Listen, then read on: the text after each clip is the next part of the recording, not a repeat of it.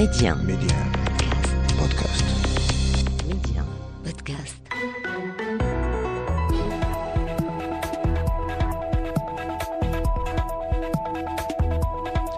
أهلا بكم في المشهد السياسي. ترحيب داخل مجلس الأمن الدولي بعد قرار تمديد ولاية بعثة في المينورسو لمدة سنة. القرار كرس مرة أخرى سمو المبادرة المغربية للحكم الذاتي لتسوية النزاع المصطنع حول الصحراء المغربية.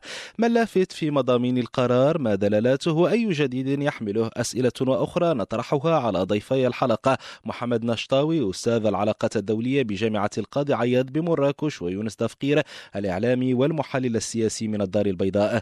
أستاذ شطاوي أهلا ومرحبا بك. أهلا وسهلا ومرحبا. أستاذ يونس دفقير أهلا ومرحبا بك. أهلا بك أستاذ رضا. إذن قبل أن نستهل هذا النقاش أدعو الضيفين الكريمين والمستمعين الكرام لمتابعة أبرز ردود الفعل بعد قرار تمديد ولاية بعثة المينورسو لمدة عام من عين المكان من نيويورك مع مراسلنا عزيز أوفوسي. ترحيب داخل مجلس الأمن الدولي باعتماد القرار الأممي 2602. أول ردود الفعل المرحبة والمطالبة لكل أطراف النزاع بالتعاون مع المبعوث الشخصي ستيفان دي مستورا عكستها كلمة الولايات المتحدة حاملة قلم ملف الصحراء المغربية داخل المجلس، وفق ما جاء في كلمة ريتشارد ميلز نائب رئيس البعثة الأمريكية. الولايات المتحدة ستبذل كل ما في وسعها لمساعدة السيد دي مستورا والعملية السياسية التي يقودها الآن لتحقيق النجاح، ونحث الأطراف والدول المجاورة والشركاء الدوليين ومجلس الأمن الدولي كلهم على التعامل معه بشكل بناء وبحسن نية. الموقف نفسه من الترحيب والإشادة عبرت عنه فرنسا التي جددت تمسكها بالمبادرة المغربية للحكم الذاتي، وقالت على لسان سفيرها في مجلس الأمن نيكولاس دوغيفيير: تعتبر فرنسا مخطط الحكم الذاتي الذي قدمه المغرب في العام 2007 مبنيا على قاعدة جدية وذات مصداقية، ونشجع كل الأطراف على متابعة خطى السلام. قرار الذي رأى فيه المراقبون انتصارا دبلوماسيا للمغرب داخل أروقة الأمم المتحدة جاء في وقت تتواصل فيه بثبات جهود تنمية الأقاليم الجنوبية للمملكة. لراديو ميديان عزيز أوفوسي، نيويورك. نبدأ معك أستاذ محمد شطاوي، السفير الممثل الدائم للمغرب لدى الأمم المتحدة، أكد أن هذا القرار 2602 يؤكد استمرارية مسلسل الموائد المستديرة كإطار وحيد وأوحد لتسوية النزاع الإقليمي حول الصحراء المغربية. أستاذ شطاوي، من خلال متابعتك ما دلالات هذا القرار وما اللافت أيضا في مضامينه؟ شكرا سيريضا على الاستضافة. أكيد أن قرار 2602 الذي صدر مؤخرا أبان عن مضامين مهمة دائما تصب في نطاق حل هذا المشكل الذي عمر طويلا، وتصب كذلك في تتمين المبادرة المغربية المرتبطة بالحكم الذاتي. وعندما تفحصنا مجمل استنتاجات ومضامين هذا القرار سنرى أنها ترتبط بمسائل مهمة. أولا أن الجزائر طرف رئيس في العلاقة في النزاع، ومثلما نص تقرير غوتيريس على الجزائر 14 مرة، فقرار 2602 نص وذكر الجزائر 5 مرات، واعتبر بأنها طرف مهم وطرف أساس لحل النزاع، وما دامت تتحمل مسؤولية تاريخية وجغرافية وكذلك سياسية باحتضانها للبوليزاريو، فهي لابد أن تكون مكملا لهذه المفاوضات من خلال الموائد المستديرة. وأعتقد بأنه لا حل يمكن لهذا النزاع إلا بالمفاوضات وبحضور كل الأطراف بما فيها الأطراف المسؤولة تاريخيا عن خلق واحتضان البوليزاريو. كما نص القرار كذلك على تتمين مبادرة الحكم الذاتي، والتي رحب بها كل أطراف مجلس الأمن بما فيها الولايات المتحدة وكذلك فرنسا. نص كذلك على أن هناك مسؤولية مهمة إنسانية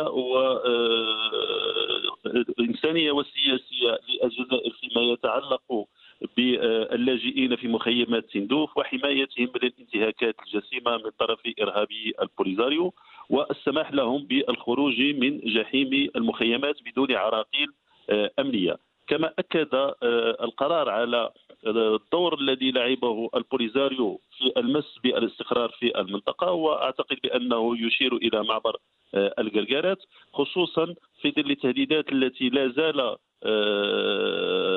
يشكلها البوليزاريو، وكذلك في ظل المطالبة الجزائر بانسحاب القوات المغربية من القرقارات. وبالتالي فكل هذا يشير إلى أن مجلس الأمن وقوات المينورسو لها من الوسائل ولها من المؤشرات التي تبين بأن البوليزاريو هو الذي أدى إلى عرقلة الوضع القائم في المنطقة. طيب يونس دفقير، على ضوء ما سبق، كيف ينظر الآن إلى هذا الموقف الجزائري القاضي بعدم المشاركة في مسلسل الموائد المستديرة، وهي الخطوة التي استبقت قرار مجلس الأمن الذي يؤكد أن الموائد المستديرة بمشاركة كافة الأطراف، وأسطر على هذه الجملة، هي الآلية الوحيدة لتدبير المسلسل. لماذا تصر الجزائر على أنها ليست طرف في هذا النزاع المفتعل والجميع يعني يعلم العكس؟ لأن قرار مجلس الأمن الدولي في الموضوع يعتبر بمثابة وثيقة رسمية تسمح لنا بتقييم أداء الدبلوماسية الجزائرية في الأشهر الأخيرة. هذه الوثيقة تؤكد فشل خطة الدبلوماسية الجزائرية منذ استقدام رمضان العمامرة إلى الخارجية، والذي وضع في جدول أعماله نقطة فريدة هي تغيير الوضع في الصحراء واستعادة المبادرة جزائريا. الموقف الجزائري يرتبط بفشلها على مستويين. المستوى الأول وهو مستوى السياق، لأن السؤال المطروح في قراءة قرار مجلس الأمن هو: هل أثر السياق الجيوبوليتيكي والدولي بتحولاته في الأشهر الماضية على المكتسبات المغربية في الصحراء؟ ونقصد هنا بالسياق مجموع التحركات وحملات الدعاية التي قام بها النظام الجزائري لاستعادة المبادرة منذ هزيمة القرقارات وإقناع العالم بتغيير موقفه، وأيضا الجدل الذي رافق الاعتراف الأمريكي بمغربية الصحراء. ثم هناك المستوى الثاني المتعلق بالأطراف، والسؤال فيه هو: هل تغيرت سلوك ومواقف الفاعلين الأساسيين في الملف في الفترة الأخيرة تحت وقع التحالفات الجديدة، خاصة التحالفات المتعلقة بالصين وروسيا وأمريكا والتحركات الخاصة بفرنسا؟ الجواب بطبيعة الحال هو لا. إذن فالجزائر خسرت في مستويين: خسرت في تغيير ورسم خارطة جديدة للتحالفات داخل مجلس الأمن الدولي بالنسبة للصحراء، وفشلت أيضا في استثمار كل المجهود الذي قامت به في الأشهر الأخيرة لاستعادة المبادرة في نزاع الصحراء. فالتقرير من هذه الزاوية هو حكم بالفشل على مجموع المجهود الذي قامت به الجزائر في شكل عدوان على الحقوق المغربية، وبالتالي فهي من الطبيعي جدا أن يكون لها هذا الموقف السلبي، لأنها خرجت بخف حنين. وأظن أن الضربة الموجعة التي تلقتها الجزائر والتي دفعتها إلى إعلان الانسحاب وعدم تمسكها بالجلوس إلى طاولة المفاوضات أو المباحثات هو أنها كانت تسعى طيلة هذه الفترة إلى التنصل من التزاماتها الأممية ومن إظهار أن النزاع هو بين المغرب والبوليزاريو. لكن الواضح أن مجلس الأمن لم يسير هذه الأطروحة الجزائرية، واعتبر بأن الجزائر هي جزء أساسي وفاعل في التسوية السياسية. وهذا كله يشرح لنا أسباب الخيبة والإحباط التي يعبر عنها النظام الجزائري في شكل مواقف دبلوماسية متشنجة. في هذا السياق أستاذ محمد الشطاوي، يعني خطوة عدم المشاركة في الموائد المستديرة ومجمل هذه التصريحات الجزائرية الأخيرة، وأيضا خرجت البوليزاريو بعد القرار، هل ستعقد من الآن من مأمورية ستيفان دي ميستورا المبعوث الشخصي الجديد للأمين العام الأممي للصحراء، أم بالعكس هي دليل على عدم جدية الجزائر وتنصلها من المسؤولية، وهي التي لطالما طالبت الأمانة العامة الأممية ومجلس الأمن باستئناف العملية السياسية؟ أظن بأن قرار مجلس الأمن 2602 هو بمثابة وثيقة رسمية مفروضة على كل أطراف النزاع ولا بد من تطبيقها. ومجمل القرار جاء تأكيد على وعي المجتمع الدولي بمناورات الجزائر، خصوصا بعد تنصيص القرار على أن الجزائر طرف رئيس في النزاع، وبالتالي لا بد أن لا تتنصل من مسؤولياتها في إيجاد حل نهائي لهذا النزاع المفتعل. وأكيد بأن القرار صنف مسؤولية الجزائر إلى نوعين: مسؤولية سياسية مرتبطة بدورها في المفاوضات باعتبارها حاضنة للبوليزاريو، وبالتالي لها مسؤولية للحضور للموائد المستديرة وهي طرف رئيس في النزاع.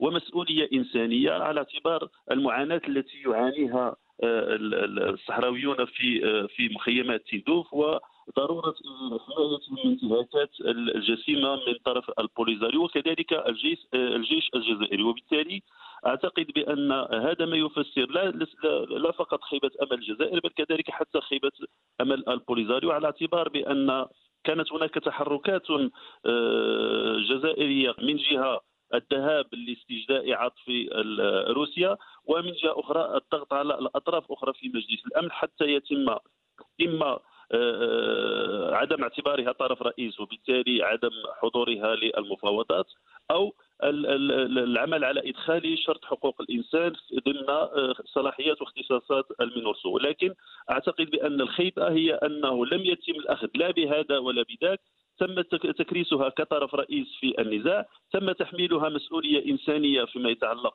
بمخيمات تندوف، تم تحميلها مسؤولية سياسية بالعمل على أن تكون حاضرة في المفاوضات. ولكن أستاذ نشطاوي، يعني بأي آلية يعني سندمج الجزائر في هذا المسلسل السياسي وهي ترفض المشاركة في الموائد المستديرة؟ هل يمكن بالفعل إطلاق مسلسل سياسي في غياب هذه الدولة؟ سوف لن يتم إطلاق أي مسلسل إلا بحضورها، وسوف تحضر لأنها مسؤولة تاريخية، والقرار مجلس الأمن واضح في هذا المجال. تم الحديث عن مبادرة الحكم الذاتي وأن الموقف المغربي كان دائما لينا وأدى إلى إخراج هذا الحل من أجل حلحلة النزاع، وفي حين أنه منذ 2007 وموقف الجزائر والبوليزاريو كان جامدا. وبالتالي فالمجتمع الدولي وعى وأدرك بأن الخلل ليس في المبادرة المغربية وليس في الطرف المغربي، وإنما الخلل في الجزائر وصنيعتها البوليزاريو. وبالتالي لابد لحل هذا النزاع وتحريكه بمستوى الجمود الذي يعيشه أن يتم الضغط على الجزائر للحضور في الموائد المستديرة وللمشاركة بفعالية في إيجاد حل النزاع. يونس دافقير، يعني ما هي أوراق الضغط الممكنة الآن يعني لتليين الموقف الجزائري أو تغييره على ضوء مضامين القرار الأخير لمجلس الأمن الدولي؟ أظن بأنه بالنسبة للمغرب هناك تمييز بين قرار مجلس الأمن وبين مسألة العودة إلى المفاوضات أو استئناف المفاوضات. بالنسبة لقرار مجلس الأمن عبر المغرب عن ترحيبه وإشادته بالقرار لأنه يعزز وجهة النظر المغربية وينتصر للأطروحة الوطنية في هذا الملف، كما رحب المغرب بدعوة المبعوث الأمم الجديد إلى استئناف العملية السياسية وعبر عن استعداده لهذه العملية. لكن هناك أيضا المستوى الآخر ويتعلق باستئناف المفاوضات. بالنسبة لهذا الاستئناف هناك 4 شروط سبق للعاهل المغربي أن أوضحها في خطاب رسمي، وهي أولا أن الحكم الذاتي هو الأساس لأي أرضية تفاوضية جديدة. يمكن أن نعتبر أن هذا الشرط قد تحقق في تقرير مجلس الأمن الذي لم يشرف لا من بعيد ولا من جديد إلى مسألة الاستفتاء. المسألة الثانية وهي أن الجزائر طرف رئيسي، وإذا لم تكن الجزائر إلى طاولة المفاوضات لا حديث عن مباحثاتنا أو شيء من هذا القبيل. وأظن من جديد أن قرار مجلس الأمن الدولي يتجاوب مع هذا الموقف المغربي. ثم هناك الاشتراطين الثالث والرابع يتعلقان بعدم إثارة مسائل لا تدخل في اختصاص مجلس الأمن وهي الثروات وحقوق الإنسان، وأيضا اعتبار الأمم المتحدة هي الاختصاص الحصري للبت في هذا الملف، وهما أيضا شرطان نجدهما في تقرير مجلس الأمن الدولي. يبقى الآن هو كيفية تدبير هذه العودة إلى المفاوضات. أظن أن هناك مفاوضات وهناك مباحثات، والموائد المستديرة تعبر عن مفهوم المباحثات. لماذا؟ المباحثات دورها الأساسي وكما أشار ذلك سابقا وزير الخارجية المغربي هو أن تحدد الأرضية المناسبة التي تسمح بالانتقال إلى العملية التفاوضية. وفي هذه الموائد المستديرة والمباحثات السؤال الأول المطروح وهي ما هي أطراف النزاع؟ الجواب هو أن الجزائر يجب أن تكون طرفا حاضرا في هذه المباحثات، وإلا فإن المغرب غير معني بأي عملية. الشرط الثاني هو من أين سوف تنطلق هذه المباحثات والمفاوضات المرتقبة وإلى أين ستصل وبأية صيغة، لأن المغرب عبر عن أنه ليس لديه أي استعداد لإعادة إنتاج نفس الاختلالات التي صاحبت مفاوضات منهاص والتي أدت إلى هدر الزمن الدبلوماسي دون أن تحقق النتائج المرجوة منها. فالسؤال هو أيضا هو سؤال حول المنهجية التي سوف تدار بهذه المفاوضات، وكل الطرق سواء في تقرير مجلس الأمن الدولي أو في تصور المغرب لمباحثات المائدة المستديرة كمرحلة انتقالية نحو المفاوضات المباشرة هو الدورة الجزائرية. واضح. نعم. سواء المغرب أو المجلس الأمن الدولي لا يمكن بتاتا التقدم في العملية السياسية دون حضور من يحرك الأوراق والخيوط في الجهة الأخرى وهو الجزائر. طيب، وزير الخارجية المغربي ناصر بوريطة أوضح أن قرار مجلس الأمن يكرس المكتسبات التي حققها المغرب بفضل الانخراط الشخصي والمتابعة الدائمة للعاهل المغربي الملك محمد السادس. قبل مواصلة هذا النقاش نستمع لهذا المقتطف من اللقاء الصحفي لوزير الخارجية المغربي بعد صدور القرار 2602. القرار مهم بالنظر للسياق ديالو، لأنه جاء في واحد السياق اللي فيه المغرب حقق مجموعة المكتسبات منذ القرار الأخير اللي كان في أكتوبر 2020، مكتسبات اللي تمت بالانخراط الشخصي وبالمتابعة دائمة لجلالة الملك محمد السادس منذ القرار الأخير، واللي كنعرفوا شنو وقع. القرار كان في أكتوبر، في 13 نوفمبر كان تأمير معبر القرقارات وفتحه من جديد للتجارة، كانت في تجنبر الاعتراف الأمريكي بمغربية الصحراء، وكانت في خلال ذاك الفترة كذلك فتح مجموعة القنصليات في الأقاليم الجنوبية للمملكة، وهذه كلها مكتسبات اللي شار لها التقرير الأمين العام الأخير واعتبرها من التطورات الأساسية اللي عرفها الملف. السياق كذلك كان هذه المكتسبات واجهتها واحد شوية ديال لاجيتاسيون، واحد تحرك وبعض المناورات من قبل الأطراف الأخرى. لهذا هذا القرار في هذا السياق ديال المكتسبات وديال هاد لاجيتاسيون اللي كانت عنده واحد الأهمية. إذن أستاذ محمد نشطاوي، المغرب حقق عدة مكتسبات منذ أكتوبر من العام الماضي. أيضا القرار قدم 5 أجوبة مهمة على مناورات وتحركات خصوم الوحدة الترابية للمغرب، والقرار كرس مرة أخرى سمو مبادرة الحكم الذاتي. الولايات المتحدة جددت دعمها بصريح العبارة لهذه المبادرة. أستاذ محمد نشطاوي، ما الذي يعني هذا التأكيد والإصرار والإلحاح الدولي في كل مناسبة على سمو وجدية المبادرة المغربية للحكم الذاتي؟ لأنه بكل بساطة مقابل المبادرة المغربية للحكم الذاتي هناك خلل في الطرف الآخر، وكما تطرقنا إلى ذلك فقبل انعقاد مجلس الأمن كانت هناك ضغوط من قبل الجزائر على مجلس الأمن وعلى الأمين العام للأمم المتحدة بشكل شخصي على أن لا بد من حل هذا النزاع، وأن لا يمكن البقاء مكشوف الأيدي اللي على معاناة فيما يتعلق بمعاناة الصحراويين. لكن عندما جاء القرار جاء كصدمة للجزائر، لأنه جعلها طرف رئيس وقبل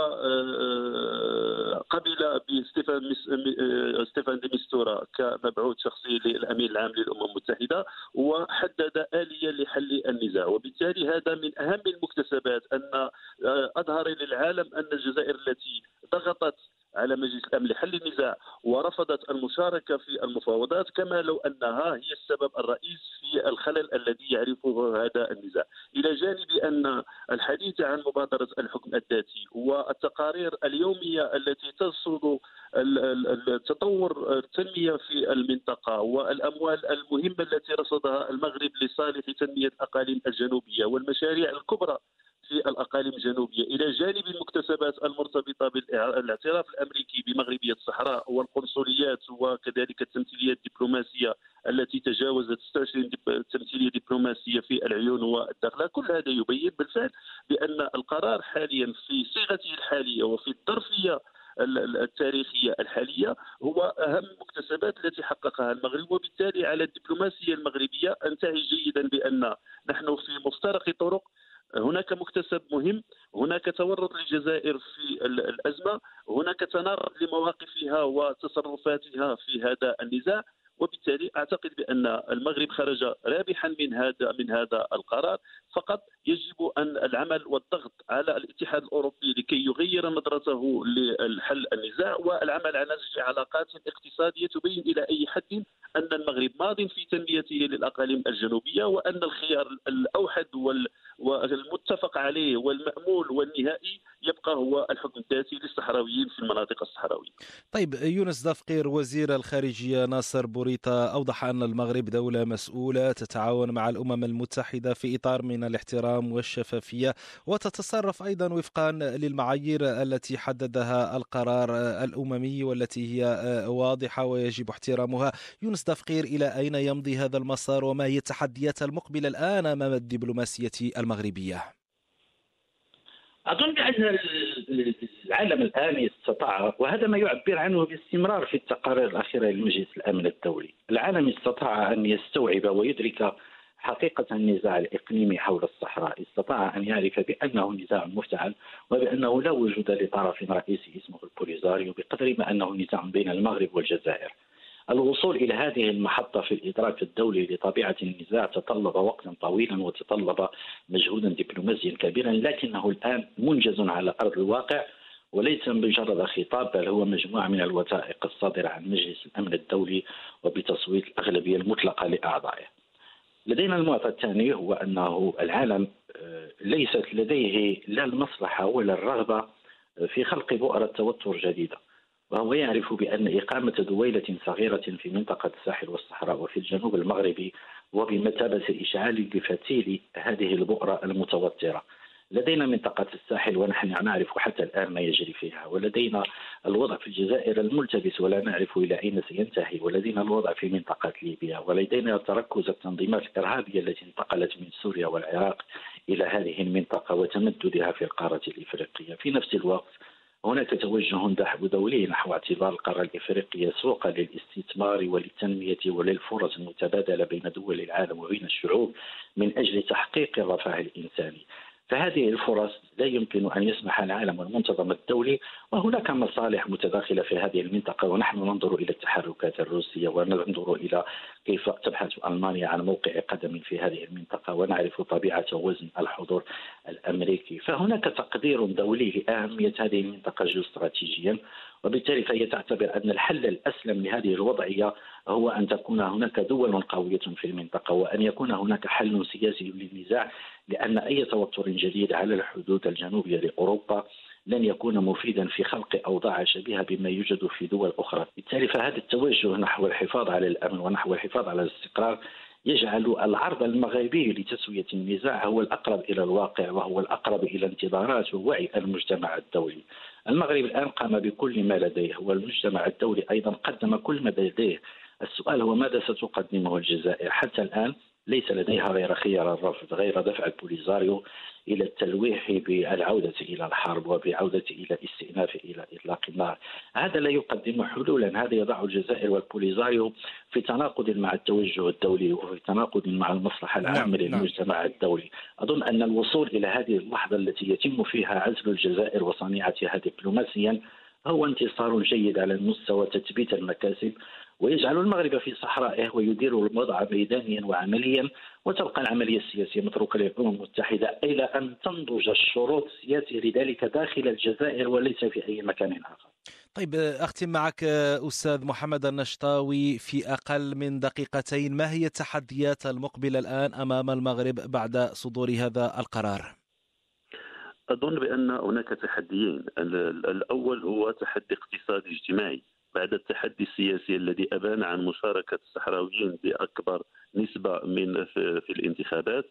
أظن بأن التحدي الثاني هو سياسي جيوستراتيجي على المغرب أن يدفع المنظمة الدولي إلى حقيقة أساسية، وهي أن دولة مستقرة في المنطقة هي مكسب للمنظمة الدولي ولأوروبا، وبدل التنمية التي يقوم بها المغرب وبدل الاستقرار والأمن الذي يعيشه المغرب، فهناك طرف آخر اللي هو الجزائر التي لم تقتصر فقط على دعم حركة انفصالية إرهابية، بل أكثر من ذلك فتحت المجال مشرعا أمام قوات ميليشيات فاغنر الروسية، أمام حزب الله الإيراني لتدريب البوليزاريو، أمام تنظيمات إرهابية هي السبب في الأزمة وغياب الاستقرار التي تعيشه لا منطقة الساحل وجنوب الصحراء، بل كذلك يمكن أن يؤثر على على جنوب أوروبا بشكل أساس، وهذا ما يجب أن يخشاه المنظمة الدولي برمته. محمد شطاوي، أستاذ العلاقات الدولية بجامعة القاضي عياض بمراكش، شكرا لك. وشكرا لك يونس دفقير الإعلامي والمحلل السياسي من الدار البيضاء. شكرا لكل من تابعنا. يمكنكم الاستماع لهذه الحلقة وجميع الحلقات السابقة من المشهد السياسي عبر منصة ميدي بودكاست. المشهد السياسي متوفر أيضا على تطبيقات البودكاست المعروفة. إلى اللقاء.